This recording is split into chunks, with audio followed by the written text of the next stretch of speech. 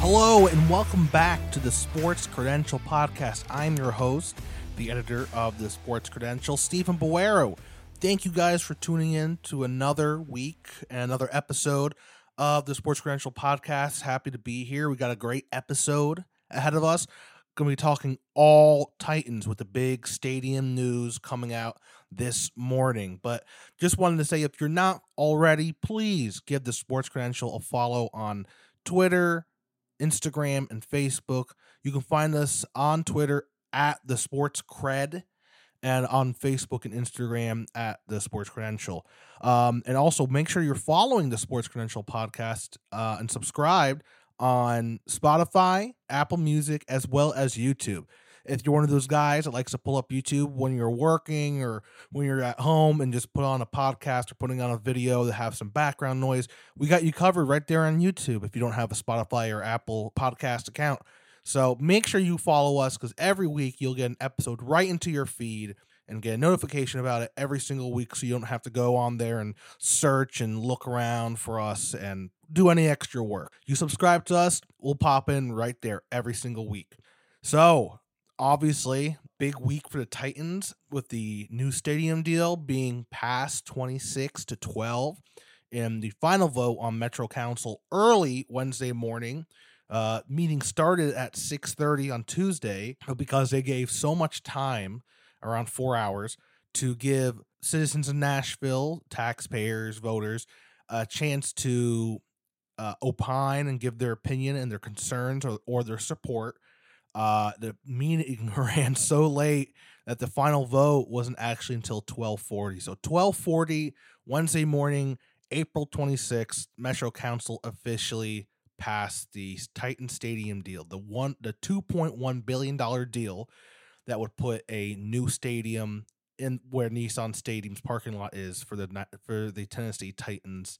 Yeah, it was a long process. I think a lot of people thought this would have happened last fall before 2023, but obviously there's a lot of money. I mean, $2.1 billion is nothing to just brush away. I mean, that's a lot of money, and $1.2 billion of that money is coming from taxpayers, coming from public funding. So there was a lot that needed to be discussed, a lot that needed to be filtered out and amended and changed to the bill. Not much has changed since the Titans and Mayor John Cooper announced the deal, but there was some stuff to need to get worked out. But we're here, late April. It's a little late, but that's all right. It's the stadium deal's here.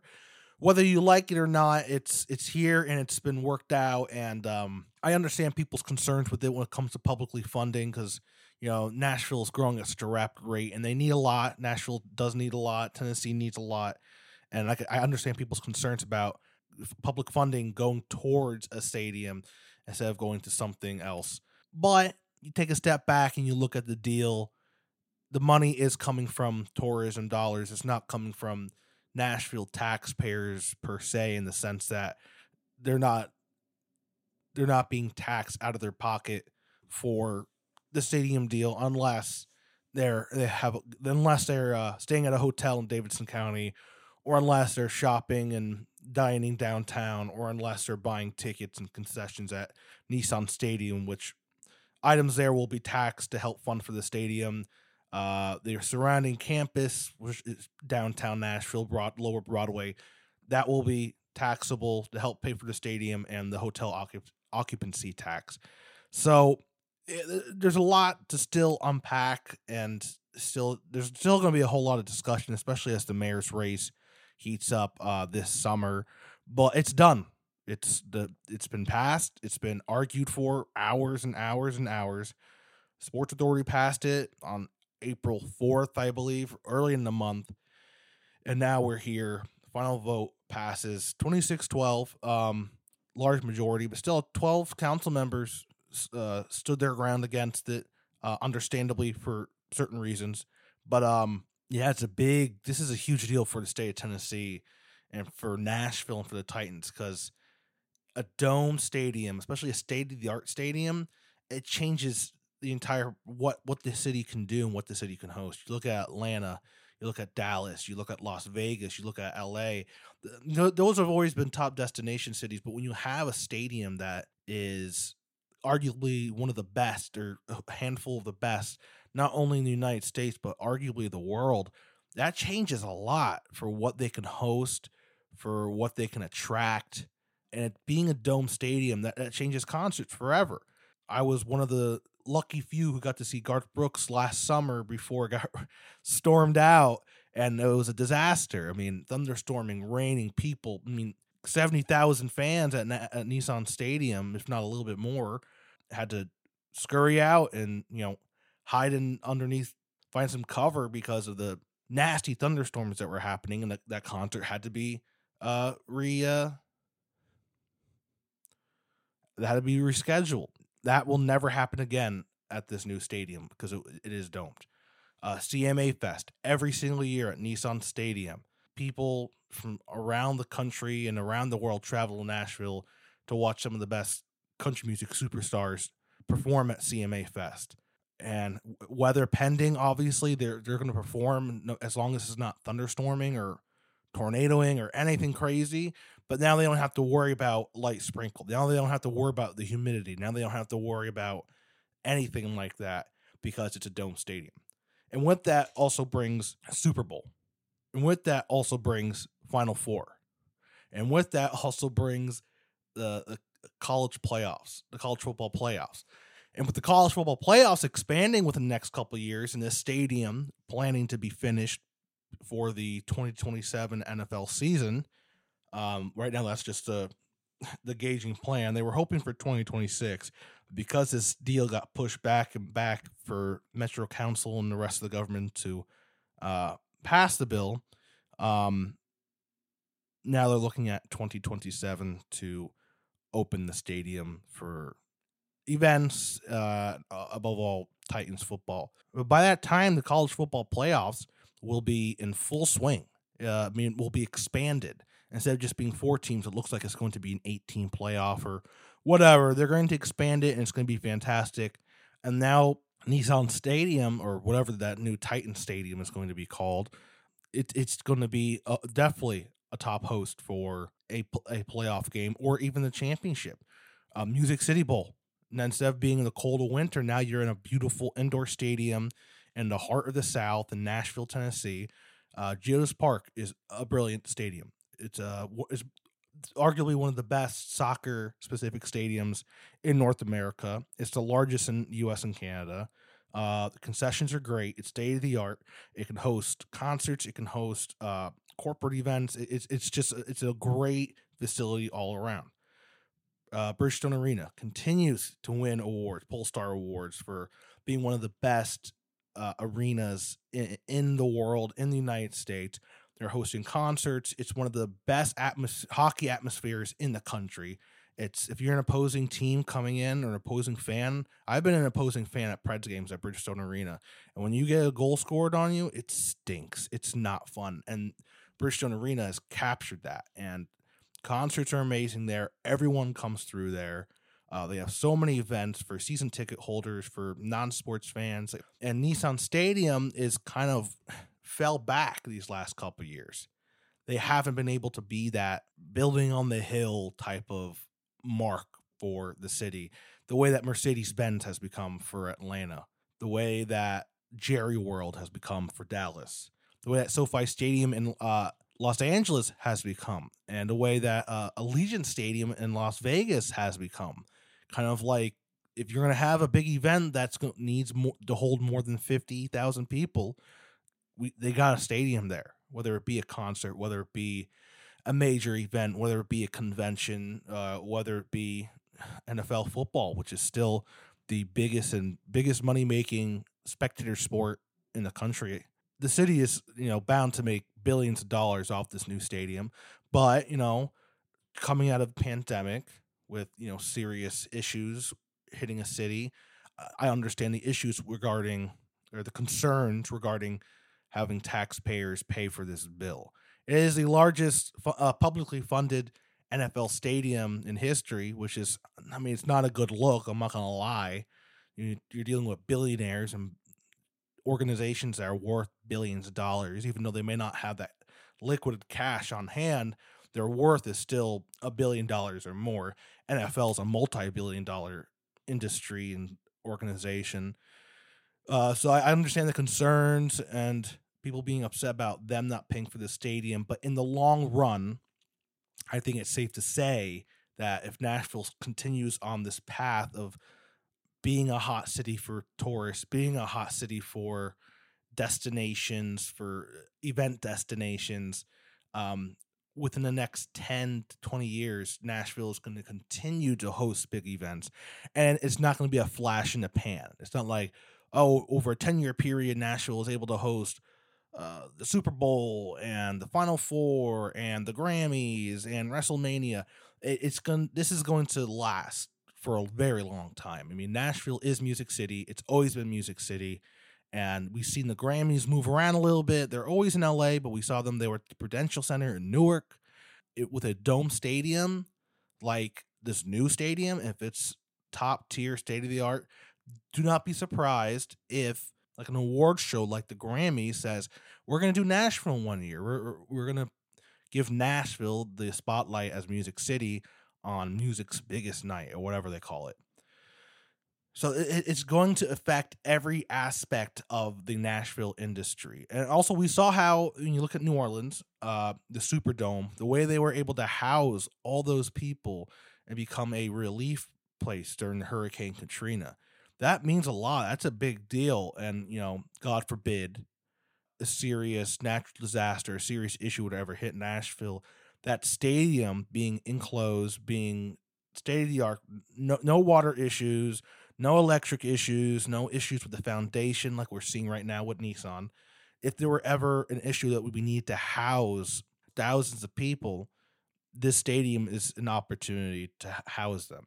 So this is going to put Nashville on a completely different sphere. It's going to put them up there with Atlanta, with Chicago, with New York, with LA, with the big cities in the United States, because now they can host the top tier events. That's the biggest reason why Nashville wasn't able to be named a host city for the 2026 World Cup. They had everything. They had the entertainment, they had the hotels, they had the growing soccer community.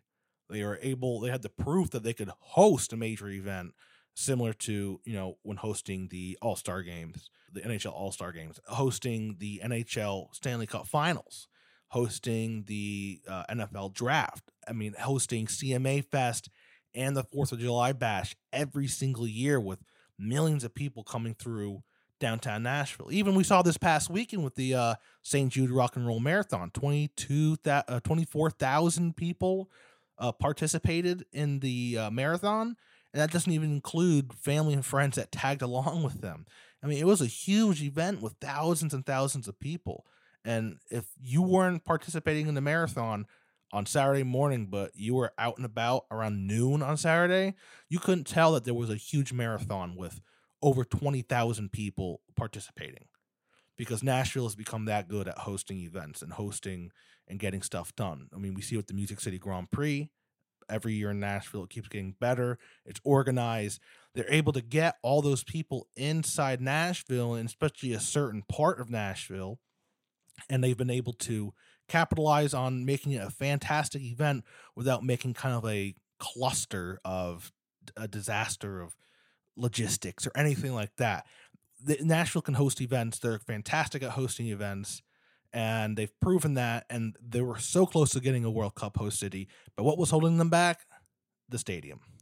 Not that the stadium couldn't hold enough people. Nissan Stadium could hold up to 70,000 fans. It was the fact that it was a deteriorating stadium that had significant issues in the foundation, in the electrical and the water that we saw issues with this past season, with the freeze that happened. The Nissan Stadium had serious issues. This won't happen at this new stadium, or if it were, it'd be a freak accident. Once again, this is all just talking speculation. I'm not an electrician or a scientist or anything that goes into what could go wrong or what may go wrong. But when you look at the facts and you look at what's happened, the situations, it's hard to say that this new stadium, it's not going to have the same issues that Nissan Stadium has had these past few years. And those issues have become issues that were just internal, and now they're external. Where fans and other people can walk around the stadium and the facility and say, "Yeah, this isn't top class. This isn't top tier anymore." And it used to be, but they rushed the stadium so much back in the early 2000s, the late 90s, that I just don't think it was. They just wanted to get the stadium ready so the Titans could move in and have a permanent home and play. But obviously, they just let it deteriorate without actually handling the issue. And that also had to do with the lease. The lease was a very poor lease where the city was on the hook for everything, and the city owned. The city owes the Titans like millions and millions and millions of dollars in facility upgrades, because that's what the lease was the city was going to pay for that, and the city didn't hold up that end of the bargain, so the Titans were owed a lot of money. And part of that new lease is they kind of let that slide, and they just like let it go, and now the Titans are responsible for any and all new upgrades. They need a whole new water system. That's going to be paid for by the Titans. There's a crack in the foundation. That's going to be paid for by the Titans. The electrical goes haywire and the stadium catches on fire. That's going to be paid for by the Titans. The city's no longer on hook for the any and all upgrades or rebuilding or anything like that. So yeah, up front, the taxpayers, Nashville, is paying for this new stadium. A lot of money, $1.2 billion out of a $2.1 billion venture. But the lease is 10 times better. 10 times, probably 100 times better compared to the lease that was signed when the Titans first moved here. So there's a lot more to unpack. There's going to be a lot to look forward to as we get closer to shovels going into the ground. And once shovels go into the ground, the situation is going to change completely, because now they're going to have a clock ticking to get that stadium ready as soon as possible, so they can get the Titans in there. They can have people come and tour the stadium to see if it'll be a good host site, because there's still major events coming to the United States, international events coming to the United States. I wouldn't be surprised. I think the U.S. is up for a Women's World Cup. That's Nissan Stadium. The new Titan Stadium would be a great place to host it. The Women's and Men's Rugby World Cup is coming to the U.S. in about 8 to 10 years, I believe. Nashville's going to be at the forefront of that. There's going to be countless soccer tournaments. I mean, obviously, the World Cup probably won't be coming back to America for at least another 12 plus, maybe even 20 years. But there are going to be countless Copa Americas, U.S. Golden Cup, other different soccer tournaments, whether it be just within the continental United States, whether it be North and South America. I keep saying Nissan Stadium, but this new Titan Stadium is going to be the crown jewel of Tennessee and Nashville, and it's going to put Nashville over the edge, because Nashville's already there when it comes to hosting events. I've said this already in this podcast. Nashville's already there. They can host a major event. They can welcome millions of tourists and fans and whatever into the city for a short period of time in certain locations, usually downtown, Lower Broadway, and they can host them without issue, without debacle, without disaster, but they don't have that stadium to host that event, whether it be a major concert, a major festival, or that major hosting sporting event like the World Cup, which is, at the end of the day, the World Cup, the Super Bowl. Events like that are the crown jewel of sports when it comes to a major event. And if Nashville can't host that, they're not there yet. Regardless of how well they can host the NFL draft or the NHL All-Star game, which are great, and they bring in a lot of money and a lot of fans, but they're not the Super Bowl, they're not the World Cup. And until they can't do that, until they can do that, Nashville's not going to be there at the top of an event city. But with this new stadium, they're going to surpass everyone. They're going to surpass everyone, and it's going to be really exciting to see. And I won't be surprised if there's going to be drama to ensue about certain, everything that goes involved into building a brand new stadium, because it's not just the stadium, it's going to be part of the whole East Bank deal with green space and family friendly restaurants and shopping area to kind of give uh, people another area downtown to go that isn't Broadway, that isn't live music, partying, drinking, stuff like that. Any news that comes around with the stadium, the Titans, anything like that, we're going to have you covered. So make sure you follow us. Now, moving on to our next topic, still Titans. Tomorrow is the NFL draft, and there's so much to just dive into, and there's so much to break down. But I want to keep it Titans. I want to keep it Titans. There's so much to talk about along the NFL, who's going where, what deals need to be made. There's still the Lamar Jackson issue, if he's going to stay in Baltimore. Obviously, earlier this week, Aaron Rodgers and the Jets and the Packers finally came to a trade agreement to send Aaron Rodgers to the Jets. So Aaron Rodgers is a New York Jet after the weeks of speculation, after the interviews and the comments made by Aaron Rodgers and everything. That's done. So that's done. Right now, it's pretty much the draft, and I'd like to focus on just the Titans for the draft, because there's still a lot of speculation about what the Titans will do, and where they will go, and who will be their first pick, and will they trade up, will they trade back? So I'd like to focus more on that and to what I think the Titans will do, what I think the Titans should do, and if they do decide to trade up, where they should be drafting. So far this offseason, Rand Carthon, his front office team, along with Mike Vrabel, have done a pretty good job with some signings, getting some decent signings. Obviously extending Jeffrey Simmons, which was a huge deal. That guy he's going to be one of the best defensive players in all the NFL next year and the years to come. He's going to be on the level with the J.J. Watt and Aaron Donald and T.J. Watt. All those guys, he's going to be one of the best. So that was a fantastic move to lock him up, which shows that they're dedicated to still being competitive. If they weren't going to be competitive, they definitely wouldn't have signed Jeffrey to a long-term deal worth that much. So that begs the question, what direction are they going to be going into this draft? And Derrick Henry still Titan, even with the ridiculous rumors this past weekend about Derrick Henry being traded to the Eagles of all teams. It was just ridiculous. There was no reality to it. Rand Carthon had a press conference earlier this week saying that's a bunch of malarkey. So I think people, and also we heard earlier this year about Derrick Henry not being shopped per se, but almost talking to other teams almost about possible trades for Derrick. I mean, he's a new GM. He's a new GM for the Titans, and he's got one of the best players in the league, but the team is in an interesting spot without a real legit quarterback, depending on how you view Tannehill. After a bad season with a lot of holes, of course he's going to be talking to all the executives around the league and say, hey, if we were to trade Derrick Henry to you, what could we get for him?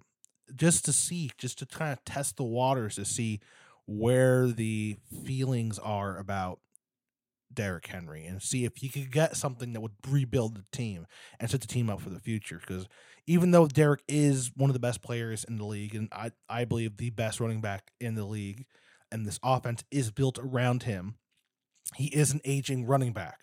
And that means only a few more years left. This isn't a guy that's going to be playing for the next 7 years, sadly, because that's the way running backs' career spans go. I'd say 3 to 4 years, Derrick Henry's still going to be at the top of his game. And even then, in that third or fourth year, we could be looking at significant downgrading. But this offense is still a Derrick Henry offense. It's still a running forward offense. So if they were to trade Derrick away, they would have to completely change how the offense is set up. And that'd be very significant in how the coaches that he hired, Mike Vrabel hired this offseason, because he did clear house a little bit with his coaching staff. So it doesn't seem like he hired anyone that would be a QB whisperer or someone that was just hired anyone on his staff or promoted anyone in his staff that would have been more running back forward or more wide receiver passing quarterback game forward.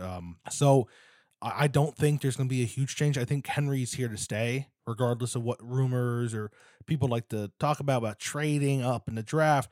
I think Derek is kind of off the table because I still feel that, and I believe they still feel that keeping Derek for another 2 to 3 years is still going to be the most optimal way to get into the playoffs and be a championship contender. But the biggest concern is quarterback and offensive line. So let's look at it. Titans currently hold the number 11 pick. This is a pretty good draft year, especially for quarterbacks. And it seems like the world's still kind of split on Ryan Tannehill. It's not that big. It's not that close of a split. I'd probably say 70-30, 70% thinking that Ryan Tannehill is not the guy for the job. He's proven at times that he is the guy, and sadly, he's proven why he's not the guy. So that's what makes this decision so much more difficult. It's not like other quarterbacks we've seen in the league, like Sam Darnold, who struggled in New York, then went to Carolina and continued to struggle there, or even other quarterbacks that have proven that they're not in any way, shape, or form top tier quarterbacks in the NFL that are worthy or even good enough to put a team over the edge to make the playoffs. Mitch Trubisky, we saw him in Chicago, we saw him in Pittsburgh this past season. So, but Tannehill's definitely not in that situation. But he's also not a Justin Herbert. He's also not a Joe Burrow. He's also definitely not a Patrick Mahomes type quarterback. He's not that elite quarterback that this guy has a future. This guy can be a championship contender. We've seen moments of brilliance from Ryan. We've seen moments of head scratching from Ryan. I think the one game that everyone keeps using, and rightfully so, I mean, after this next season, might be kind of done to keep using this example. But his performance against Cincinnati during the 2022 playoffs,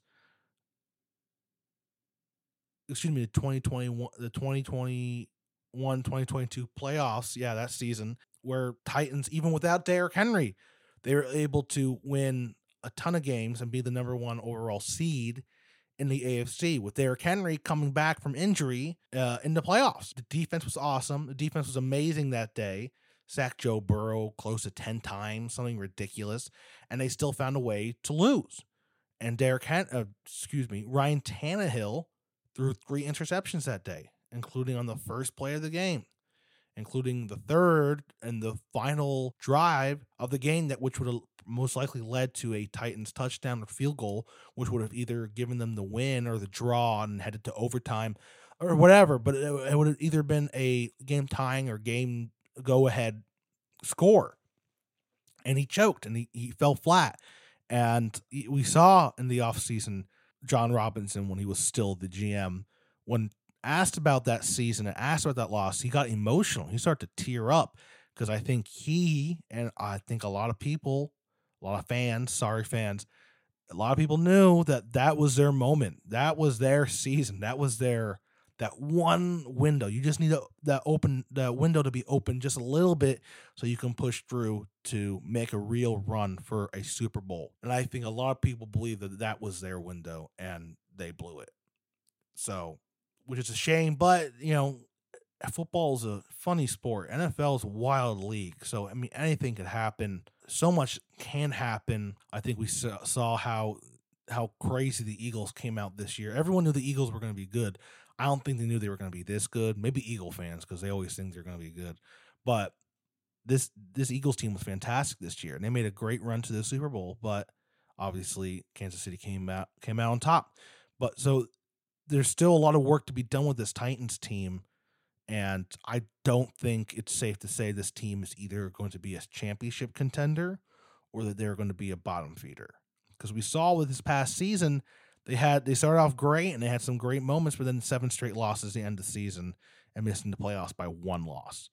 So they're kind of in this limbo stage right now where they could go full rebuild, or they can go all in, or they can kind of do a half-assed version of a rebuild and do a quote unquote retool, which is the word I think the Titans like to use at the moment. It's not a rebuild, it's a retool. And what that retooling, the most important thing is going to be offensive line. The offensive line was horrible this year. We saw Taylor Lewan get cut and kind of officially retire. We saw that certain players that the Titans were hoping to be productive players didn't really turn out on offensive line. It was a disaster. And if the offensive line was even halfway decent this past season, the Titans may have been able to win a game or two. And I truly believe that, because plays that ended in disaster, a close third down play, a drive that was pushing down the field but then choked somewhere in midfield, would have been those plays, those moments would have come to fruition if the offensive line was competent, if they were strong, if they were healthy. They would have been able to finish some of those close plays. They would have been able to push down the field and finish drives and score. So I truly stand by that the offensive line is the most important thing. I think everyone agrees with that. But of course, without a championship quarterback, without a, top 10 quarterback, it's nearly impossible to be in the Super Bowl conversation. But I still think that without an offensive line, you could have Tom Brady in his prime, but if the offensive line stinks, he's not going to win more than 8 or 9 games. That might be good enough to go to the playoffs, but that's not good enough to win a championship. So let's take a look. Right now, the Titans have the 11th pick in the draft, and here are 2 offensive linemen that I keep seeing popping up in mock drafts. The first one being out of Northwestern, Peter Skoronski. 6'4", 313 pounds. He was a junior. His overall prospect grade at the combine was 6.73. Overall was had a next gen stat of 89 overall, which is good. That's what they rank it as. Is good. He's a great. We saw how of a tank he was at Northwestern. He started almost every single game his junior year and sophomore year. He was a Big Ten, all Big Ten player for Northwestern. If you look at some of his combine results, he participated in almost every single result. Did 30 reps, the bench press, broad jump, 9 feet, 7 inches. His vertical jump, 34.5 inches. And a 40-yard dash in 5.16 seconds. So he's got speed, he's big, and he's kind of a workhorse. And I've always used that word. I use it in my stories. I've used it in this podcast a lot of times, because you need a workhorse, especially when it comes to the offensive line. You need certain players to be workhorses. You need a wide receiver or a tight end to be a workhorse. You need an offensive lineman that can be a workhorse. They don't have to be the best player on the field, but they need to be someone that you can work into the ground, and the next day he still gets back up and he can still work his butt off, and he can be trustworthy and reliable. He doesn't need to be, the best player on the team, but he needs to be able to put in the work and show up every day and be the best that he can be. And I think that Skoronski could be that guy. If you go on NFL.com, they have all the prospects and they have their strengths and their weaknesses, so anyone could be their own scout or their own GM. Some of his strengths were sets out on the explosive kick side into his diagonal sets, uses proactive hand to attack first, excellent footwork and hand usage to counter and collect risk. Very, very important. Base stays wide and balanced throughout the rep. Clear understanding of the position and angles at that point of attack. Very, very, very important is not to just be big and physical, but it's to know what to do regardless of your size or the guy's size in front of you. High football IQ. And I think that's one of the more important things an offensive lineman needs to have. That's not really talked about. Everyone talks about high IQ among the position players, like a safety or a running back or a wideout, or obviously a quarterback. But I think a high football IQ and understanding your position and being a master of your position is so important on the offensive line, especially at the tackle positions when you're dealing with super fast and physical defensive edge rushers. But when you look at some of his weaknesses, throws punch a tick late from the outside angles, needs to alter his pass sets and hand attacks to become less predictable, and beaten by long arm rush moves and driven into the pocket, which a executive for an NFC team said to a source, according to NFL.com, he's a Pro Bowler at guard, but an average tackle if a team keeps him there. So when you look at some of those weaknesses, beaten by long arm rush moves, driven into the pocket, throws punch a tick late from an outside angle. Titans needed a left tackle really badly. There's still moves that can be made. There's still options they can pick up in the draft when it comes to the tackle position. But is this guy going to be the left tackle? Probably not. They need a left tackle, but this guy's not it. But they also desperately need a right guard. And if people are saying, executives are saying that he's a Pro Bowler at guard, he might be the perfect fit for a right guard.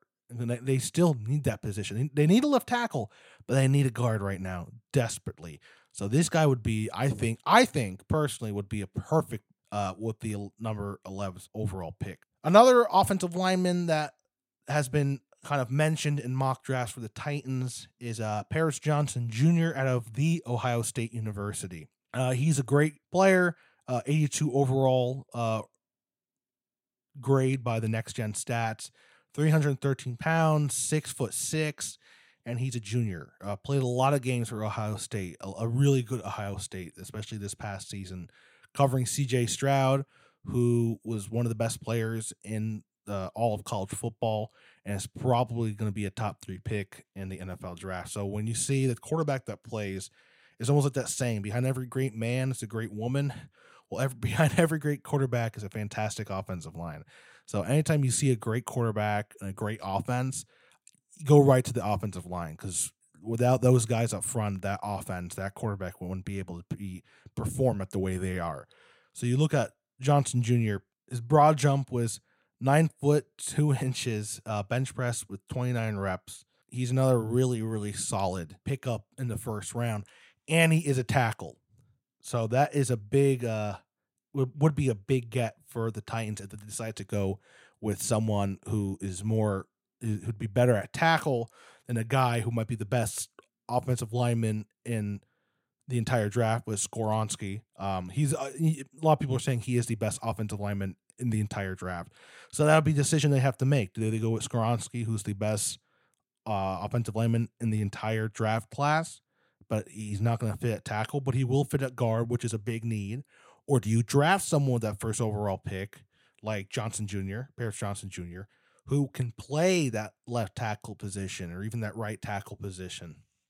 Let's look at some of his strengths that are listed here. Versatility to play guard or tackle. Huge. We saw the injuries this past season with the Titans and moving guys around from guard to tackle to guard. And they just absolutely just blew up in their faces. It was a disaster. It was like watching film of your high school football team of a guy playing a position for the first time. I mean, these guys were getting run over. They couldn't stop anything. Henry couldn't get through a hole. Tannehill or Malik or whoever was playing quarterback were not giving enough time to throw the ball. They weren't able to read the defensive backfield once the ball was snapped. It was a disaster. So to have a guy like Paris Johnson Jr., who's versatile, can play guard or tackle, but is a tackle, would be a huge get for the Titans. More strengths at inside hand thumps and gathers counter moves, important for a tackle position.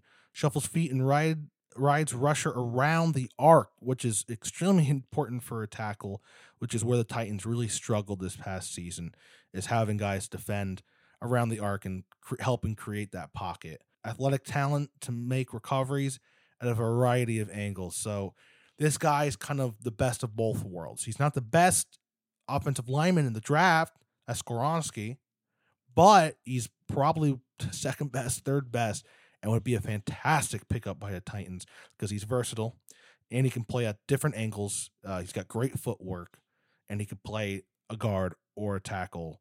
Let's look at some of his weaknesses.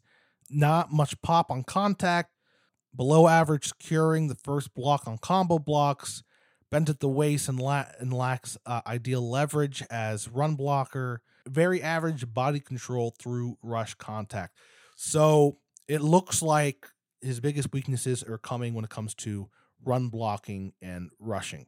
So he might be a better fit at left tackle to help defend that blind side for the quarterback instead of being a guard, helping create plays, making room for Derek or whoever's the running back to get through and pick up some yards. So these are two really, really good offensive linemen, both big, both young, both proven at Big Ten schools.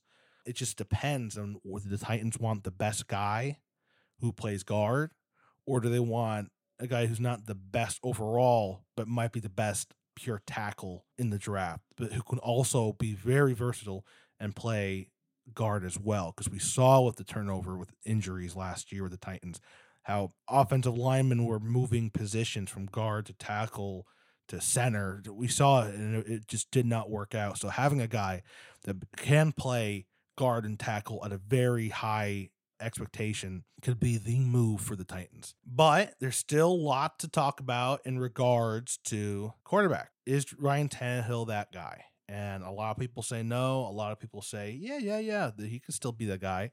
It's really hard to gauge what the front office and what Mike Vrabel still thinks, because Mike Vrabel is the king of telling you one thing and then the next day something else happens. Not that he's a liar, but he's just not going to tell you everything. It's just not who he is. He's really good at playing a poker face. And when you ask him, do you guys think you're going to get a different quarterback than Ryan Tannehill? He would say, we're going to keep our options open, but right now, Ryan Tannehill is our quarterback. And that's the same stuff he'll continue to get, regardless if he's going to have Ryan Tannehill in his office later to cut him or whatever. Not saying that's going to happen, but like that's the type of guy he is. We saw that at the end of the year press conference when they asked him about coaching staff issues. He really didn't say much on it, and later that day he cut his entire coaching staff. So it's really hard to gauge where the Titans are going to go and whether they still are on the Tannehill train or whether they're going to go in a different direction. But a lot of people, because there is a need at quarterback for the Titans, and a lot of people don't believe in Tannehill anymore, a lot of mock drafts are saying that the Titans are going to go at quarterback or even trade up to go at quarterback. And there's a couple guys that come up. One mock draft said that Titans will trade up to number 3 for C.J. Stroud, or they'll hang out at 11 and pick up one of two quarterbacks that keep coming up. Will Levis out of Kentucky and Hendon Hooker out of the University of Tennessee. Now, I'll tell you one thing. I do not think the Titans should trade up because they don't have a whole lot to give away. The players they do have need to be on their team, and the draft picks they do have, they need to keep them because they need to retool, to keep using that word. They should not be trading up, and they should not be trading up. But there's conversations about them trading up to number 3 for Arizona to get a quarterback, and that quarterback will most likely be C.J. Stroud or Anthony Richardson or maybe even Will Levis. Because Will Levis at first was thinking about being a mid-first round pick, but it looks like now, for some reason, they're saying he could be one of the top 10 picks going first. So that would change a lot if the Titans were really hell-bent on getting Will Levis, that they might trade up to get him if it felt like that other teams were going to get them before them at the number 11th pick. So let's go and look at Will Levis's combine and look at some of his stats last season at Kentucky. He led Kentucky to 2 fantastic seasons in 2021 and 2022, leading to bowl games and picking up big wins against teams. They were a Kentucky team that hasn't really been seen for a while. He's 229 pounds and sitting at 6'4". He's ranked overall 81 by Next Gen Stats. That's good. It's not great. One NFC team executive said people are being too hard on him. From what I'm seeing in the media, he was hurt for most of the year and gutted it out. He's a good teammate. He's big, and he has arm talent. I like the pro potential a lot. He just needs to get healthy and keep working at it. So he could be a great quarterback for the Titans, but once again, he needs to get healthy. And if he needs to get healthy, he needs a good offensive lineman around him, because if he's not 100% healthy and he's out in that field and that offensive line continues to fall apart, it doesn't matter. He's going to have issues. But regardless, let's just focus on Will at the moment. Some of his strengths, according to his combine report, was a prototypical size and build for an NFL quarterback. So he already fits the mold for being an NFL quarterback. He has experience taking snaps under center, setting him up good to be a handoff to Derrick Henry and be a good team player into the rush game. Athletic passer when working off platform, releases compact, twitchy, and effortless. Extremely tough and played through injuries in 2022. That's a big deal to me, at least. It's to show that he's not going to be a walking injury. He's not going to be some guy that's going to be play 2 games, off for 3 games, play 2 games, off for 1 game, or you're going to give him a massive contract, but he's only going to play a quarter of the games because he's going to be suffering from injury. He's had injury last year, which is a concern, but he played through it, and they were still able to be a good and competent team, Kentucky. So those were some of the big things that I look at when you want to draft a quarterback, and I think because his final year at Kentucky wasn't a fully healthy year, his potential is really high, and he's not getting the credit I think he deserves, what that NFL executive said. I'm still not that high and mighty on him. I think he has the potential to be a good quarterback in the NFL, but I'm not sure if I'm willing to bet on it. If I'm the Tennessee Titans, if I was somewhere in the top 10, not number 11, and you needed a quarterback, I probably would draft him. But with the Titans' need right now and them sitting at number 11, I'm not sure if he's really worth it. But he still has a lot of talent, and his ceiling hasn't been hit yet. So that's the thing. That's where the questions are. Where is his ceiling? Is it going to be as good as it was in 2021, 2022, which may not cut it in the NFL? But if his ceiling's a lot higher because we haven't seen his full potential, he could be a Pro Bowl quarterback within a couple years. So let's look at another quarterback that keeps popping up, who I think is very underrated. I'm not sure if he's the best fit for the Titans, but he's very, very underrated, and he should be drafted way higher than I think people are giving him credit for. And I think with his last 24 to 48 hours, his name is popping up a lot more because I think teams recognize him, and that's Tennessee's Hendon Hooker. Hendon Hooker was he should have been a finalist for the Heisman Trophy last year, but sadly because of injury, he wasn't. But they were an amazing team last year. Tennessee, a college football playoff contender, obviously didn't make it with that loss to South Carolina, but amazing team, being a bowl contender, setting up this Tennessee team for the future, and a huge part of that was Hendon Hooker's performance. He was a redshirt senior, so he's a little bit older, which is good for experience, but also if he's not ready to go right away, adding years onto his career, it's not great. The younger the guy is, the better. At least that's the way most teams look at it. 217 pounds, 6'3". Next Gen Stats had him at an 86. He suffered from injuries last year. He won the SEC Offensive Player of the Year. It was named third team Associated Press All-American. He threw over 3,000 yards with a 70% completion rating, 27 scores with just 2 interceptions, and a rushing for 430 yards with 5 touchdowns and 11 starts. But he suffered a torn ACL that ended his season. It was devastating for Tennessee. I mean, he was such an amazing player. To see him finish out the season with Tennessee and win that bowl game would have been amazing. And he probably would have been maybe not the Heisman Trophy winner, but definitely the finalist, probably coming in second place. But he got snubbed because of the injury, which I think was a huge injustice. And I think he kind of got forgotten in those last couple weeks of the college football season, in the playoffs and the bowls and all that stuff. So, the guy is really talented. He's got a high football IQ, which is very important, and he has experience. Now, he's at an age where it's a little bit worrisome if he's going to be that guy. He's 25. He's going to turn 26 in January. So I understand there could be a little bit concerned about him being a little bit older. Maybe has he hit his his prime? And even with the injury, has he hit his prime already? And now with the injury, he's going to hold him back. So I definitely understand those concerns, but pure talent wise and smarts wise, I think he would be a fantastic fit at tennis with the Tennessee Titans. And I think he would be a good fit in almost any team. And I think he deserves a real shot. When he's healthy and working with a team, he's going to be one of the most exciting quarterbacks in the NFL. I will stand by saying that. As someone who watched him all season, this past college football season, he is a top tier player that deserves a lot more credit than he's getting right now with all these mock drafts. And this is someone they could definitely take with the number 11.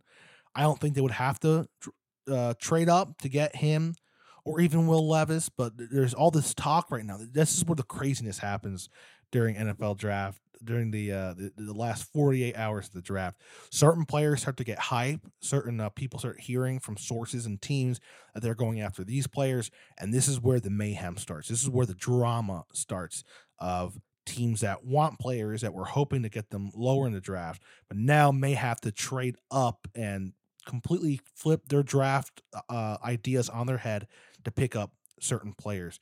And Will Levis might be one of those guys. As someone that was looking at more maybe early mid in the first round of the draft, now it looks like he could be a top 10 pick even earlier than that. And if that were to be the case, and the Titans were really hell bent on getting him, they would have to trade up for him, and that would turn the entire draft on its head. And it could wind up being either one of the best moves in Titans history, or it could be the move that ended Mike Vrabel and Rand Carthon's early careers. But once again, this is all speculation. Tomorrow night is going to be tons of fun to watch. I'm really excited. I know I'll be paying attention and refreshing Twitter every 10 seconds like y'all will to see what will be happening, especially after those first 4 or 5 picks. Everything will start to get a little bit crazier. Hopefully it won't be as crazy as last year for the Titans with trading away A.J. Brown, but you never know. Anything could happen. This is the NFL draft. Is by far the wackiest, most entertaining, and most unpredictable draft among professional sports here in the U.S. and North America. So with all these, with this discussions that we've been having, with all these possibilities, who do I think the Titans should draft? With all this, I still stand by that regardless of who they get at quarterback, doesn't matter if it's Aaron Rodgers, doesn't matter if it's Tom Brady, doesn't matter if it's Hendon Hooker or Will Levis or Malik Willis. If they don't have an offensive line, they're not going to be able to win anything. So my pick is really tight between Paris Johnson Jr. or Peter Skoronski. My prediction, who I think the Titans should go for and will go for, is Paris Johnson Jr. And he's someone that's versatile and can play both guard and tackle and could strive at left tackle. Because once they have that left tackle position, everything else can follow through. Everything else can fall in, and they can build a team and they can build an offense around this fantastic offensive line when they already have a great offensive weapon like Derrick Henry. And we haven't seen Treylon Burks' full potential just yet. So there's still a lot of questions and still a lot of positives going into this next season. With that left tackle, with Paris Johnson Jr., they could be set for some great seasons and some great offense, even with Ryan Tannehill. That doesn't mean they can't get a quarterback during the season and trade for a quarterback. It doesn't mean they can go for a quarterback next season in the next year's draft, because there are going to be some great quarterbacks coming up as well. But I think my final choice, who I think the Titans I think they will go for, is Paris Johnson Jr. So that's my 2 cents about the NFL draft. It's going to be super exciting. I know I'm pumped to watch it. I hope you guys are too. We will have you covered at the Sports Credential with all the trades or any moves and the picks the Titans have. So be sure to follow us on social media, because we will have you covered there. And I can't wait to talk to you guys next week about kind of going through the draft and what's next for the Titans. Hopefully we can have a guest on or two to talk about that. I'll keep you guys updated. Follow me at SJ Boero Sports on Twitter. I'll be tweeting and following along with the draft with you guys. Well, that's all we have here for this episode. Thank you guys for tuning in. I hope you didn't mind all Titans talk, because there's just so much going on. Be sure to follow the Sports Credential on Twitter, Facebook, and Instagram. You can follow the Sports Credential on Twitter at The Sports Cred. And be sure to subscribe to the Sports Credential Podcast on Spotify, Apple Podcasts, as well as YouTube. And every week you'll get a new episode right into your feed. Don't need to go looking for it. You'll get a notification and the episode will be right there for you. Once again, huge weekend ahead of us. Happy draft week. Hope you guys enjoy it.